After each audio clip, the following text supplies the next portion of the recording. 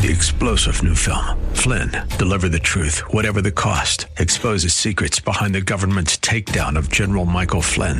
Flynn knew what the intel world had been up to. He ordered the first audit of the use of contractors. This set off alarm bells. He told the truth. He was the most dangerous person for Donald Trump to hire. They had to get rid of Flynn.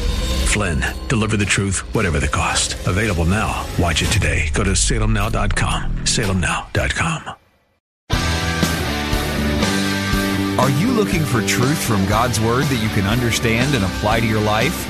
You'll find it today on Make It Clear with Dr. Stan Ponz, Bible teacher and president of Florida Bible College in beautiful Orlando. Listen now as Stan makes it clear.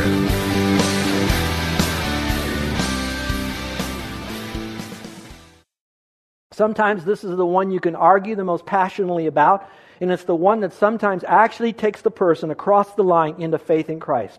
And what I mean by subjective reasoning is simply this. I might not be able to give you all the little facts about archaeology and all the different tells and all the different mounds and all the different cities. I might not be able to give you all the prophecies, chapter and verse. I certainly may not be able to give you all the science, but I can tell you this. Listen. Jesus Christ, this Word, works in my life. You can take all the rest of the stuff away, but you'll never take away the faith I have in Jesus Christ. Answers to prayer, peace, absolute guilt. Watch this. I don't know, this is a man thing, I think, but how many times I've lost my keys? I've had extra sets made just so when I do, so I don't have to tell Carol.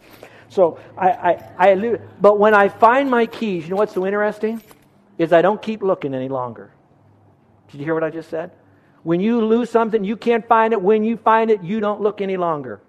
I remember as a 16-year-old kid growing up, I was looking, how do I get to heaven? What do I need to do? Fearful of death. And finally I cried out, oh God, whatever it is, show me how I can go to heaven when I die. Not a month later, that prayer was answered. I trusted Christ as my Savior. The fear factor was gone. The guilt was gone. A whole new life with Christ began. And I wouldn't trade a minute of it except for the times that I didn't walk with the Lord when I could have and should have. But it wasn't His fault. So, you need to be properly prepared, and it's not that difficult to do.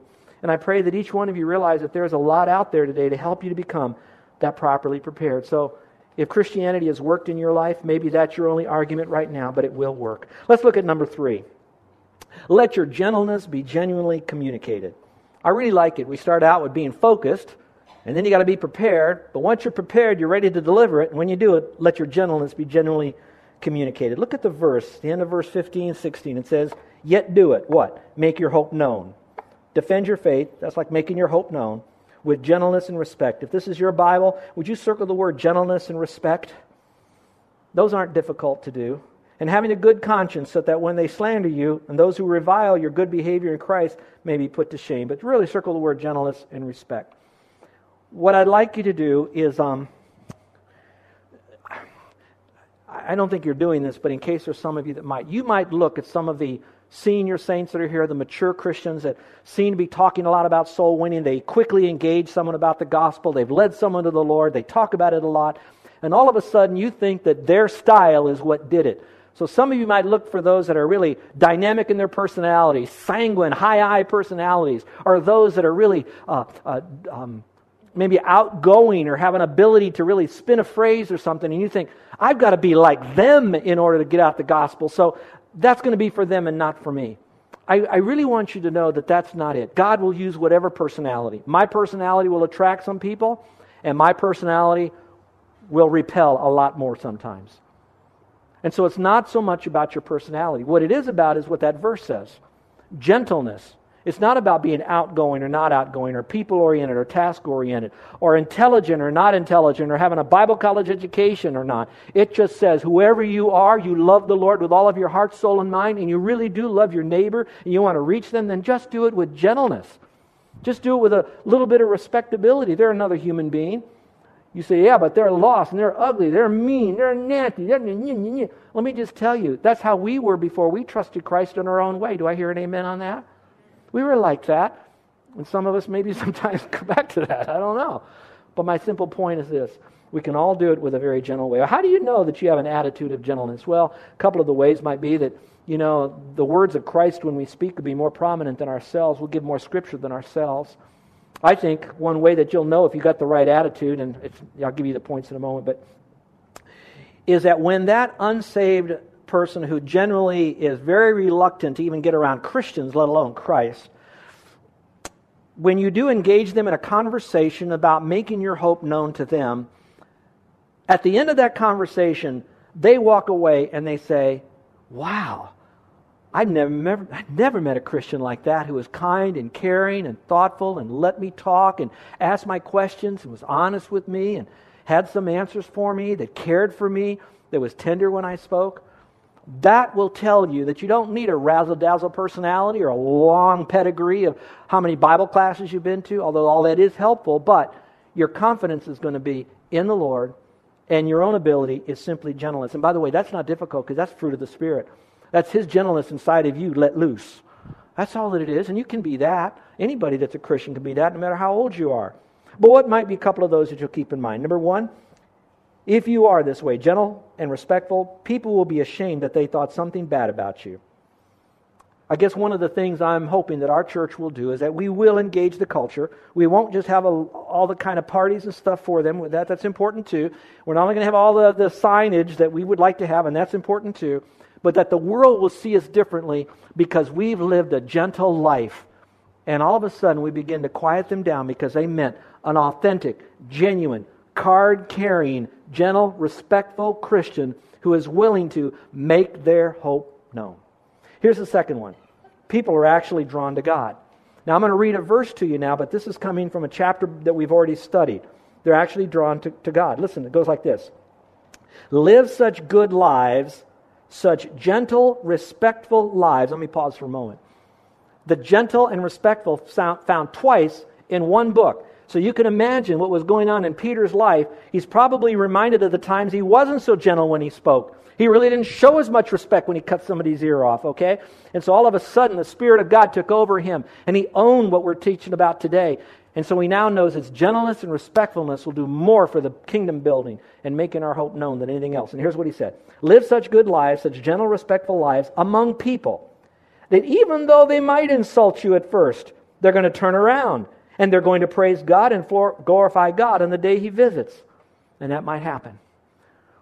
Well, folks, maybe to help you see this, I'd like to introduce someone that's here today. Maybe this little dramedy might be helpful. And so let's welcome today to our church service our very own Dr. Phil. Dr. Phil, would you come and help illustrate this for us? Will you do that? Good morning, everyone. This is Dr. Phil, and this is the Dr. Phil Show. Our topic today is making your hope known. Some of us don't like to do it. Some of us get kind of scared. We don't know what to do. The opposing viewpoint is it doesn't matter what you've got to do. Just get them in there, even if it turns somebody off. Two opposing viewpoints. My guest today, Ms. Jane Doe, a believer, she wanted to remain anonymous. And of course, you all know the master of sales, Mr. Donald Trump. Ms. Doe, Mr. Trump, welcome to the show. Ms. Doe, let's start with you. Can you tell us what it's like to be a believer, but be scared to share?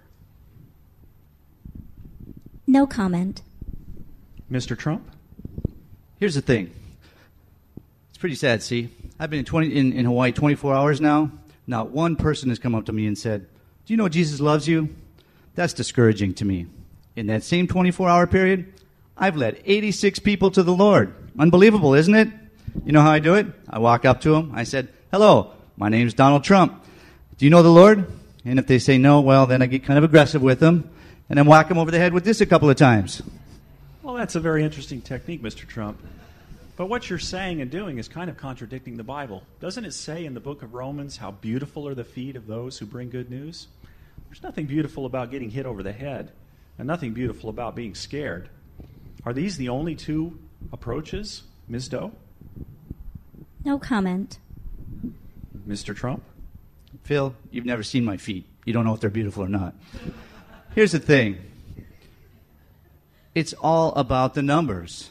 If I give you $1,000 and you take it, you have an abundance of a gift. Why not take it and give some of it away? Well, that's a very valid point. Sharing is good. But I only agree with half of what you say. I don't really agree with the numbers thing. But Ms. Doe, let's go back to you. Sharing is good. Can you tell us why you're scared to share the hope that you have in your heart? Well, if I share my faith, then people will start asking questions, and, well, I don't know the Bible well enough to answer them. And you see, my lifestyle doesn't really match up to those answers. It's just not popular to share Jesus nowadays. So the best thing that I've found is to remain, well, quiet. Well, I think God can use us wherever we are. If we do the possible, God can do the impossible. And without hitting anybody over the head. What do you think, Mr. Trump? No comment.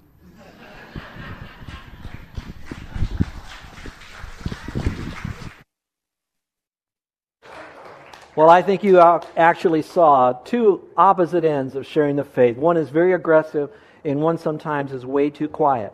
And all you need to do is to find out pretty much where are you, where that you could be. Some of you that are needing to be a little bit more assertive in your faith, where you might be able to be more assertive with people, because you have that hope and it should excite you. And those of you that are really kind of almost hitting people over the head, maybe not back down on your assertiveness and reach people for Christ. Maybe just back down on your aggressiveness in reaching people for Christ. Well, we've learned a couple of things. Being properly focused, we learned about being adequately prepared, and genuinely communicating the gospel. But there's one last point, and that is we need to make sure your confidence is courageously maintained. That's right, because some of you might say, okay, I get real excited, but after the first few times that you have someone come against you, you begin to clam up again and say, ooh, I've had a bad experience. Now, I think there are enough of you that have been involved in sales and marketing and been to enough seminars that probably told you that if you're a salesman and you go out to 10 customers, generally out of the 10 people you go to, you'll make a sale with 2 of them, and the other 8 you won't. But isn't it odd, though, how that Satan often will try to get us down by having the first 8 that we try to reach say, I don't want that, so we never get to 9 and 10, which would be the 2 that would. And so just by the law of averages, you just share your faith, you share it out in a way that tells other people, I have hope in Christ. And I'll tell you, you will start seeing results. But you have to maintain that level of commitment as well. And so I think if we do that, it'll be a great, great challenge for us. But at the same time, what we're going to do is we're going to start seeing some differences. Would you follow along in the verse that I have there for you? It's a little bit a longer verse, but I'm going to make some sense out of it for you to show you how that you can make your confidence courageously maintained. Here's what it says. For it is better to suffer for doing good, if that should be God's will, than for doing evil. For Christ also suffered once for sins, the righteous for the unrighteous, that he might bring us to God. See, he does the work. Being put to death in the flesh, but made alive in the Spirit, in which he, Christ, went and proclaimed to the spirits in prison, because they formerly did not obey, when God's patience waited in the days of Noah, while the ark was being prepared, in which a few, that is 8 persons, were brought safely through the water. Now that is a very rich passage of Scripture. But I want to keep us on our topic today, and that is making our hope known. Some of you are listening to this, and maybe in your heart you're saying, you know, Pastor, that is good. Yeah, but I can't do this. Yeah, but I've already burned a lot of relationships already. Yeah, but I still don't know enough. Yeah, but I want to, but I don't know how to do it. Let me just say this. When Peter was saying that, he probably could look at other people and say, yeah, but I'm going to give you a yeah, but Noah. Now, I want you to think for a moment, because Noah could be very much like us. The only difference was, while the earth wasn't as populated as it is today, at the same time, Noah was the only believer in God, in the Lord Jehovah, at that time. Now, think about that with me for a moment. How would you like to be the only person in the world that's a Christian? And yet God says to you, build an ark because there's going to be water. No one's seen an ark. No one has seen a flood. And yet you need to speak righteousness to a people that are highly unrighteous, and that's why they're going to be wiped out. Now let's forget about the world. Let's think about the island. Let's say this island had 1 million people on it, but you are the only Christian. Let's forget about the island. Let's just think for a moment your neighborhood or your school or your club or your committee or your team, that you're the only person there, and in a sense you might be the only Christian. Now, think with me for a moment. In that passage, it talked about the Lord doing this. Well, how could he do it? Because the Lord didn't come to the earth at that time. So in a way, he was subliminally there. When Noah was speaking, it was as if the Lord was speaking to them, because he was speaking the words of the Lord to those people. The difference then than it is now is simply this. When you trust Christ as Savior, the Bible says Christ is now in us, the hope of glory. The Holy Spirit, God, is now within us, who wasn't in Noah. So now we really have Christ in us. Where Noah had kind of the Lord there in essence, we have the Lord personally with us. So now I look at Noah as my example of maintaining my courage in sharing the gospel. Here's 3 ways to look at it. First of all, if Noah had Christ with him, so do we. So I want you to know the Lord did not give you a command from some headquarters and He stays in some place without Him already knowing what persecution is all about and without Him being there with you in the midst of whatever you're going to go through. How beautiful that is. Just think, you trusted Christ as Savior, it's like your pilot light went on. When you surrender to the Lord as the Lord of your life as a Christian now, it's like igniting that pilot light into afterburners for the Lord. And some of you, maybe you're at that, I've got the pilot light, but I haven't yielded to the Lord, so I can now ignite my afterburners for the Lord. So just remember, just as He was with with Noah, Christ is with you and me. Number 2, if Noah didn't have to produce results, neither do we. All Noah had to do was to obey what the Lord told him to do. He didn't have to make another person become a believer in the Lord. All he had to do is present the message. Obviously, he had to build the ark too, but with those things going on, he didn't have to make those people come to know the Lord. And we know how long he was out there doing it. So let me just back off a little bit. I like what was said in that little dramedy over here. It's not about the numbers. Oh, we'd like to have more people come to know the Lord. We don't set up any particular number goals here, but we'd like to see more people come to know the Lord. But it's not about the numbers because we can't control that. So it's all about the Lord getting this done, not us having to do this thing. So we trust in Him. Our job is to do the possible. We do the speaking. It's God's job to do the impossible. He does the saving. So just keep that in mind. And then number 3, it's this. If Noah could handle the insult and the persecution, so can we. If Noah could handle the insults and the persecution, so can we. Now, I don't know if you could maybe even think about what it was like. Here he is talking to these people who are so non and anti-God, and he's telling them about the Lord. At the same time, he's building an ark that they have never seen any probably human boat like this. Then he's telling them that there's going to be a huge flood. Can you imagine this information that was absolutely coming against their mindset all the time, and then telling them to be prepared to meet God? All that was going on that he went through. And all we have to do is share the faith. And as I look at it, take a moment with me right now. Look at the people around this room. Just look around. Look at all the people in the room. Look, just look. Let's look. They're your brothers and sisters.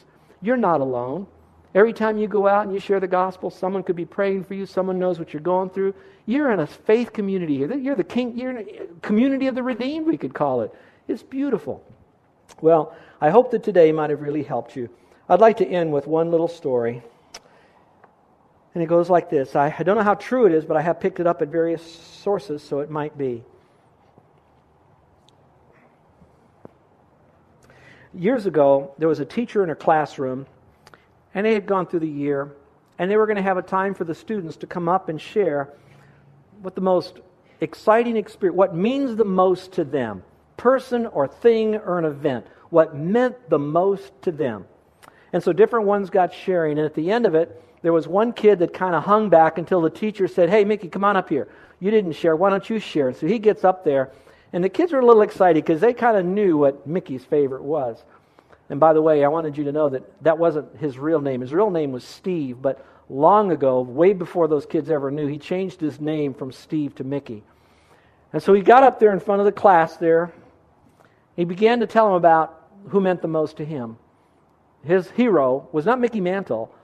His hero was Mickey Mouse. So he began to show his little display and talk about the Mickey Mouse cap that he had, the Mickey Mouse clothes that he had, the Mickey Mouse toothbrush container that meant to him, the Mickey Mouse doll that he had, the Mickey Mouse harmonica that he had. He even held up out of a bag Mickey Mouse underwear that he had. And then he pulled out that which meant the most to him. He even had a Mickey Mouse fishing bobber that had Mickey Mouse all over this. And the kids were so excited. "Where did you get that?" And he kept telling them about all these different places. He said, "And did you know this? That there was a dairy farmer that had this cow, and it was a white cow with black splotches on it, and those black splotches looked just like Mickey Mouse's ears. And they took a picture of it. And the cow sold for $1 million, and everybody was so impressed with what he had." And then afterwards, the teacher said, "You know, Mickey, how did you get involved with this Mickey Mouse thing. And this is what makes the story so tragic. He said, a few years ago when I was in elementary school, no one really liked me. I hated to go to school. They made fun of me. So I went home. And I just decided I'm not going to school any longer. I was so depressed and so lonely. And I saw on TV about Mickey Mouse. And all of a sudden, there's a lot of happiness around Mickey. And so from then on, I just fell in love with Mickey. And so my whole life is Mickey Mouse now because he's my friend. He's everything that gives me joy and a sense of purpose and being. Now, this is not in the story, and I hope this won't offend anyone. The real tragedy is this. When Mickey, I should say Steve, a.k.a. Mickey, dies, he will not go to the Magic Kingdom. He's going to go to eternity separated from God in a real place called hell. And I wonder how many of us are holding up our bobbers, and our bobbers happen to be a car or clothes or a job or a house or a toy or a sporting good or something that we might have, something that has taken over. And I'm not here to put anybody on a guilt trip. I'm just trying to paint a picture that if Jesus Christ means so much to us, wouldn't we want to, a.k.a., it's all about Jesus? And for some of you, it is only about Jesus for you to go to heaven. And so all you have to do is to come to Him and say, Lord, I am lost. I am without hope. I want to be assured of going to heaven. I want that peace that only You can give me that I hear other Christians have. And so simply say, Lord, I'm coming to You, a broken individual, knowing that my good works will never get me there, but Your forgiveness will.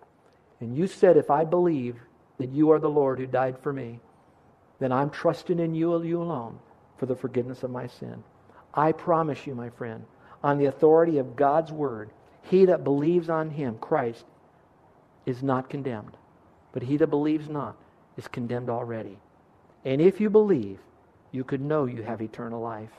And there's a room full of people that would spend as long as it would take to tell you Jesus makes the difference. And for those of you that are Christians, in what way will you make your hope known? Maybe for some of you, it's inviting people to a meeting where the gospel is given. Maybe for some of you, inviting kids to Awana where it'll be given every week. Maybe for some of you, it's passing out a tract a little bit. Maybe for some of you, it's simply inviting people every day with whom you work, bring them to church to hear the message and let God's Word change their heart because you are passionate about making your hope known. Let's pray, shall we? With every head bowed and every eye closed. This is an opportunity for you to really rest upon Jesus Christ. For in Christ is all hope. He said He would die. He said He would rise again from the dead, and He did all of that. He conquered death, sin, Satan. He was seen of people after He rose again from the dead, so it's been validated by witnesses, so it's truth. And so everything about Christ is truth because He is the truth. And He says to you, if you have eternal life, you have a home in heaven, and that is your hope, sins forgiven, and an eternal relationship with me. But you must do the believing. I did the paying for your sin part. You must do the believing now. That's your part. Would you now call upon the name of the Lord to be your Savior? It's not believing and behaving that gets you into heaven. It's just believing. So if today you're trusting Christ to be your Savior and you'd like for me to pray for you with no one looking around, I'm going to ask you to slip up your hand. Now, raising your hand won't get you to heaven. I know that. You know that. I don't want you to feel uncomfortable if you don't feel comfortable raising your hand, so don't. But for those of you that are in your heart, you're saying, but I want to connect with you, Pastor. I want you to know that something's happening right now because I'm trusting Christ. I've got hope now I've never had before. I know that my sins are forgiven. I have a home in heaven. You don't have to tell me that out loud, but I just want to know if today is the day you called upon the Lord and you'd like for me to pray for you. Would you slip up your hand? Is there anyone at all? Put it up, put it down. Put it up, put it down. All right, Christians, how many of you, the Lord was speaking to you, to be a little bit more assertive in your evangelism, making your hope known? Not aggressive, but just assertive. Just sharing one satisfied customer to another person so they can become a satisfied customer. Your personal testimony, your reason for trusting in Christ. And you'd like for me to pray for you because you're going to be more alert to opportunities for why you've been left on this earth. Because you want to make your hope known. Would you slip up your hand? Amen. Our Father in heaven, I pray that our church would continue doing what we're doing by providing quality events that people can come to and not be ashamed for their friends to see it and participate where the gospel is given. That we would have quality literature and other means to communicate the gospel. But at the same time, we'd take it up a notch in our own personal witnessing and inviting people to hear the gospel. And so that, Father, that we will not just rely upon the things of man, but we rely upon your precious message. For, Father, you said to go into all the world and preach the gospel. And that's what we want to do. In Jesus' name, amen. You're listening to Make It Clear with the teaching of Dr. Stan Ponz, founder of Make It Clear Ministries and president of Florida Bible College in beautiful Orlando, Florida.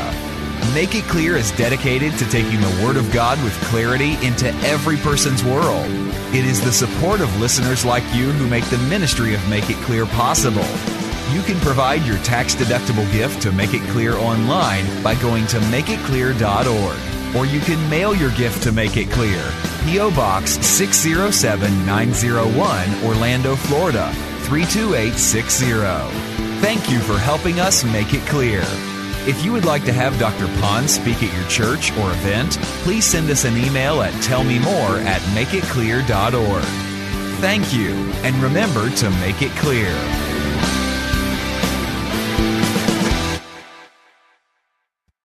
Three-star General Michael J. Flynn, head of the Pentagon Intelligence Agency, knew all the government's dirty secrets. He was one of the most respected generals in the military. Flynn knew what the intel world had been up to. He understood its funding. He ordered the first audit of the use of contractors. This set off alarm bells.